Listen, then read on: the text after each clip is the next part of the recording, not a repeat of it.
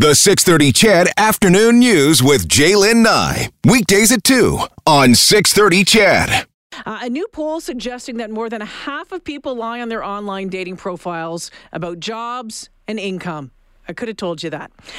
Let's be real. We all have probably told a little white lie here and there in our relationships, but depending on what you're lying about and how often could have a big impact on that relationship.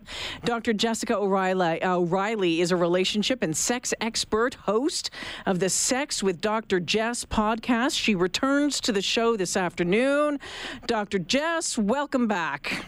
Thanks for having me. All right. So I'm not surprised by that number whatsoever, that like half of people are lying on online profiles. That doesn't surprise me. Does it surprise you? Not at all. we really lie to make ourselves look good, right? We're lying in an aspirational way. We want to believe these things, and it's easier to just write it down in a profile than it is to actually make the changes. Well, and you were saying in an interview that I had seen that we're not just filtering photos, we're really filtering our lives, aren't we?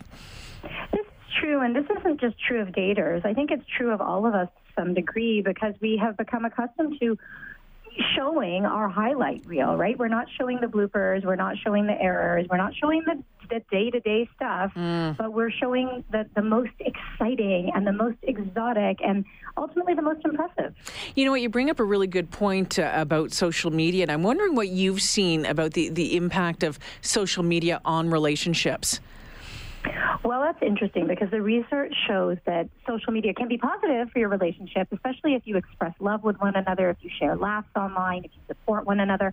But of course, it can also work as a detriment to the relationship as you find yourself distracted and scrolling through your news feed or double tapping photos when you're lying in bed when there's actually a real live human being next to you. So we know that technology can connect, but it can also wreak havoc if we allow it to interfere. But let's just remember that you operate that technology. You decide how you use it. So it is the person, not the phone. You know what? I was talking to someone a couple of weeks ago who had received a friend request or a mess. And I know you've heard this story before, Dr. Jess, that they've received a friend request or a message on Facebook from someone that they dated 30 years ago or 20 years ago, whatever it was. And this person said to me, I'm not responding because I don't think that is the right thing to do. And I don't think that my partner would appreciate that. Was that the right way to handle it? I think if that's your instinct, it probably is the right one to follow. I don't think it's the right answer for everyone. I think there's nothing wrong with talking to your ex if it's, in good, friendly conversation. Many of people are involved in their ex's lives still. And just because you dated someone 30 years ago or even 3 years ago doesn't mean that you feel the same way about them. Relationships evolve. Yeah, you're absolutely right. I would agree with you on that one. So back to the little white lies or the fibs here and there. And I guess it depends on what kind of lies you're telling. I mean, there are lies sometimes that seem to just make it easier to go on with life. That's right. So we call those pro-social lies. So these lies can actually enhance relationships because your intention is positive and it's intended to support best interests. So let's say that my partner has put together a presentation and he's going on stage in 15 minutes and there's something he can improve, and I tell him, no, it's great the way it is, because I know that in 15 minutes he can't get that fixed and it's only going to further stress him out. So those are pro-social lies that can actually be good for relationships. But anti-social lies, those are usually intended to cover up our own behavior and hide our own misdeeds or manipulate somebody into getting them to behave in a way that we want them to behave. And these are always going to be detrimental to relationships. Can you give us an example of an antisocial lie? Sure. So I'm chatting online and I'm DMing with someone that, I maybe have a little bit of a crush on, or I've had a connection with, and my partner says, who are you chatting with? And I lie and say my sister. So that's clearly to cover up my own behavior. Or I might lie and say that I did something that I didn't do. Like this is obvious if you look at a 6-year-old's behavior. You know when a lie is positive and you know when a lie is negative. So did you break the vase? No, I didn't break the vase. I think my brother broke the vase. Dr. Jessica O'Reilly joining us this afternoon. What are people lying most about? Well, if we talk about a dating profile, they're lying about appearance, age, income, and even, this is interesting to me, interests, because we all want to seem more interesting and more multidimensional than we actually are. So we pad our list of interests to reflect those desires. So I say that you can look for some of these lies. If someone says they're really into culture, they're really into the outdoors, ask questions about what they're actually into. So if they say they're into culture, which of course means different things to different people, you can ask them what's the best gallery in your neighborhood, or what's an underground band from your hometown. If they say they're outdoorsy because they think that that's what somebody else wants in them, ask them, okay, what's your favorite hike, or where's the most interesting place in nature you've been? Because if they answer more generally and avoid specifics, it's probably a sign that they're not actually interested in these things. They're lying to enhance their profile. Dr. Jess, it just seems asinine for me that people would lie to that extent on a profile or whatever when you're first meeting someone, because sooner or later you're going to find out the truth. That's true. I do think, though I mentioned in the beginning, that some of these lies are aspirational. We wish that we were more like that. And so if you notice that you've been telling a lie and it has to do with what you wish you were, go and make the attitudinal and behavioral changes to become part of that person. I mean, you can't lie, and I can't say I'm 5'9", because I'm not going to grow 4 inches. Hey, I might have just lied right there, right? But if I keep saying that I'm really into arts and culture, then go get into arts and culture. There are plenty of events everywhere, in every city, every small town around the country. Go check these things out and be the person you say you are. Interesting. Okay.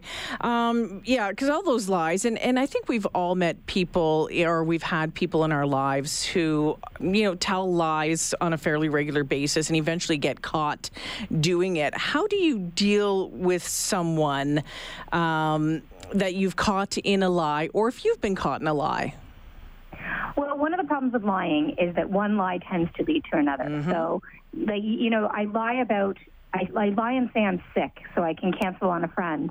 And then they ask how I'm doing, and I have to keep lying to support the original lie. So the only thing you can really do if you want to move on from lying is to come clean. So let's say I lied about being sick last night to cancel on a friend.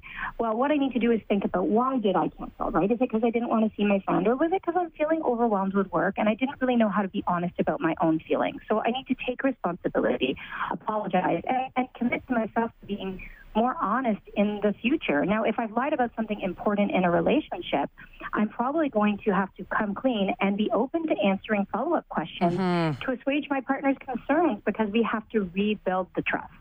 Yeah, absolutely. And rebuilding that trust can be really, really tricky. I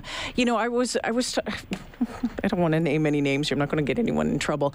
I know someone, let's put it this way, that has a credit card and uses that credit card all the time, and it's pretty hot. Like, it's pretty busy credit card.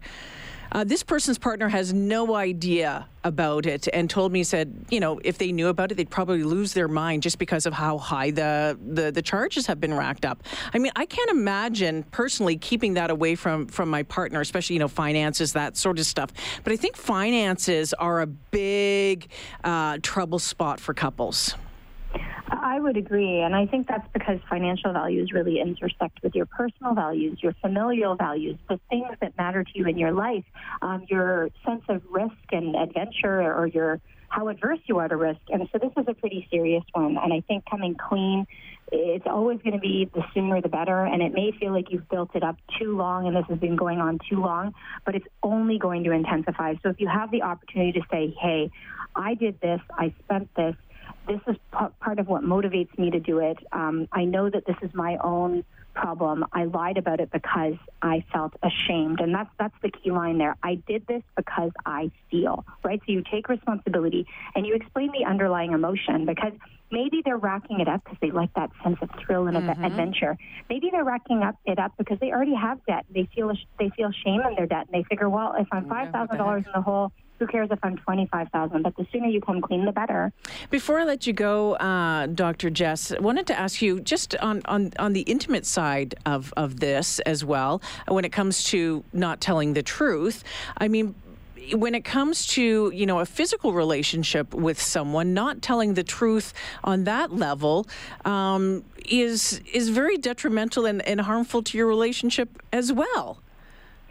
Yes, that's true. When it comes to sex and intimacy, we tend to lie because of social pressure. So cultural norms around gender, around age, around sexual orientation. There's pressure to conform to specific standards. And the bottom line is we don't even know about these standards because we do not know what anybody else is doing. Even in research in my field, people will lie in their answers. You know, one study found that lying is the norm. We lie in 20% of our short interactions, and we're dishonest with 30% of the people with whom we interact. But then when you ask people, 60% of us say we have told no lies in the last day. So we don't just lie, we lie about lying. Yeah, well, it's just interesting because I'm just thinking that if you want to, you know, in your sex life, if you want a healthy and fulfilling sex life, you know, say that you like that or that you don't like that. Don't say that you like it when you don't like it. You know what I mean? It's just, you know, that absolutely. To me, that just to me seems, you know, a waste of time. And bad education, right? Yeah, if I make you a meatball sandwich and, man, you do not like meatballs, but you pretend that you like those meatballs so much, what am I going to make you the next time you come over? Another meatball sandwich. You're going to get more of what you don't want. Absolutely. Dr. Jessica O'Reilly joining us this afternoon. Want to thank you for taking the time out of your Friday afternoon to join us for this conversation. I appreciate it. Pleasure. You just reminded me it's Friday. Thank you so much. You betcha. Take it easy now. Have a great one. Okay, you can follow her on Twitter. She has the Sex with Dr. Jess podcast as well. Yeah, lying in relationships, huh? That just will get you in all sorts of trouble. Now, and the finances thing, I think, is a big one for a lot of folks. I remember not telling the truth in my first marriage about a coat that I had bought. And at the time I was working in television and they had given us a bit of money for clothing allowance. And I can remember my ex-husband asking me, saying, "Oh, was that, you know, part of your clothing allowance?" And that's what I told him that it was, and it wasn't. And it was a fairly expensive coat. It was a coat that I still have to this day. It's a beautiful coat. Not that matters, but it was pricey. And to be honest with you, I probably couldn't afford it. But I really wanted it, and I tucked it in the back of the closet for the longest time.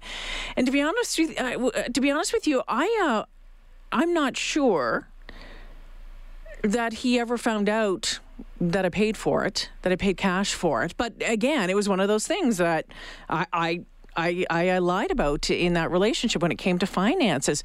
And I think I think women do it. I think guys do it. You know, I can also remember, well, I'm not going to get into that, but I'm curious to know about in your relationships.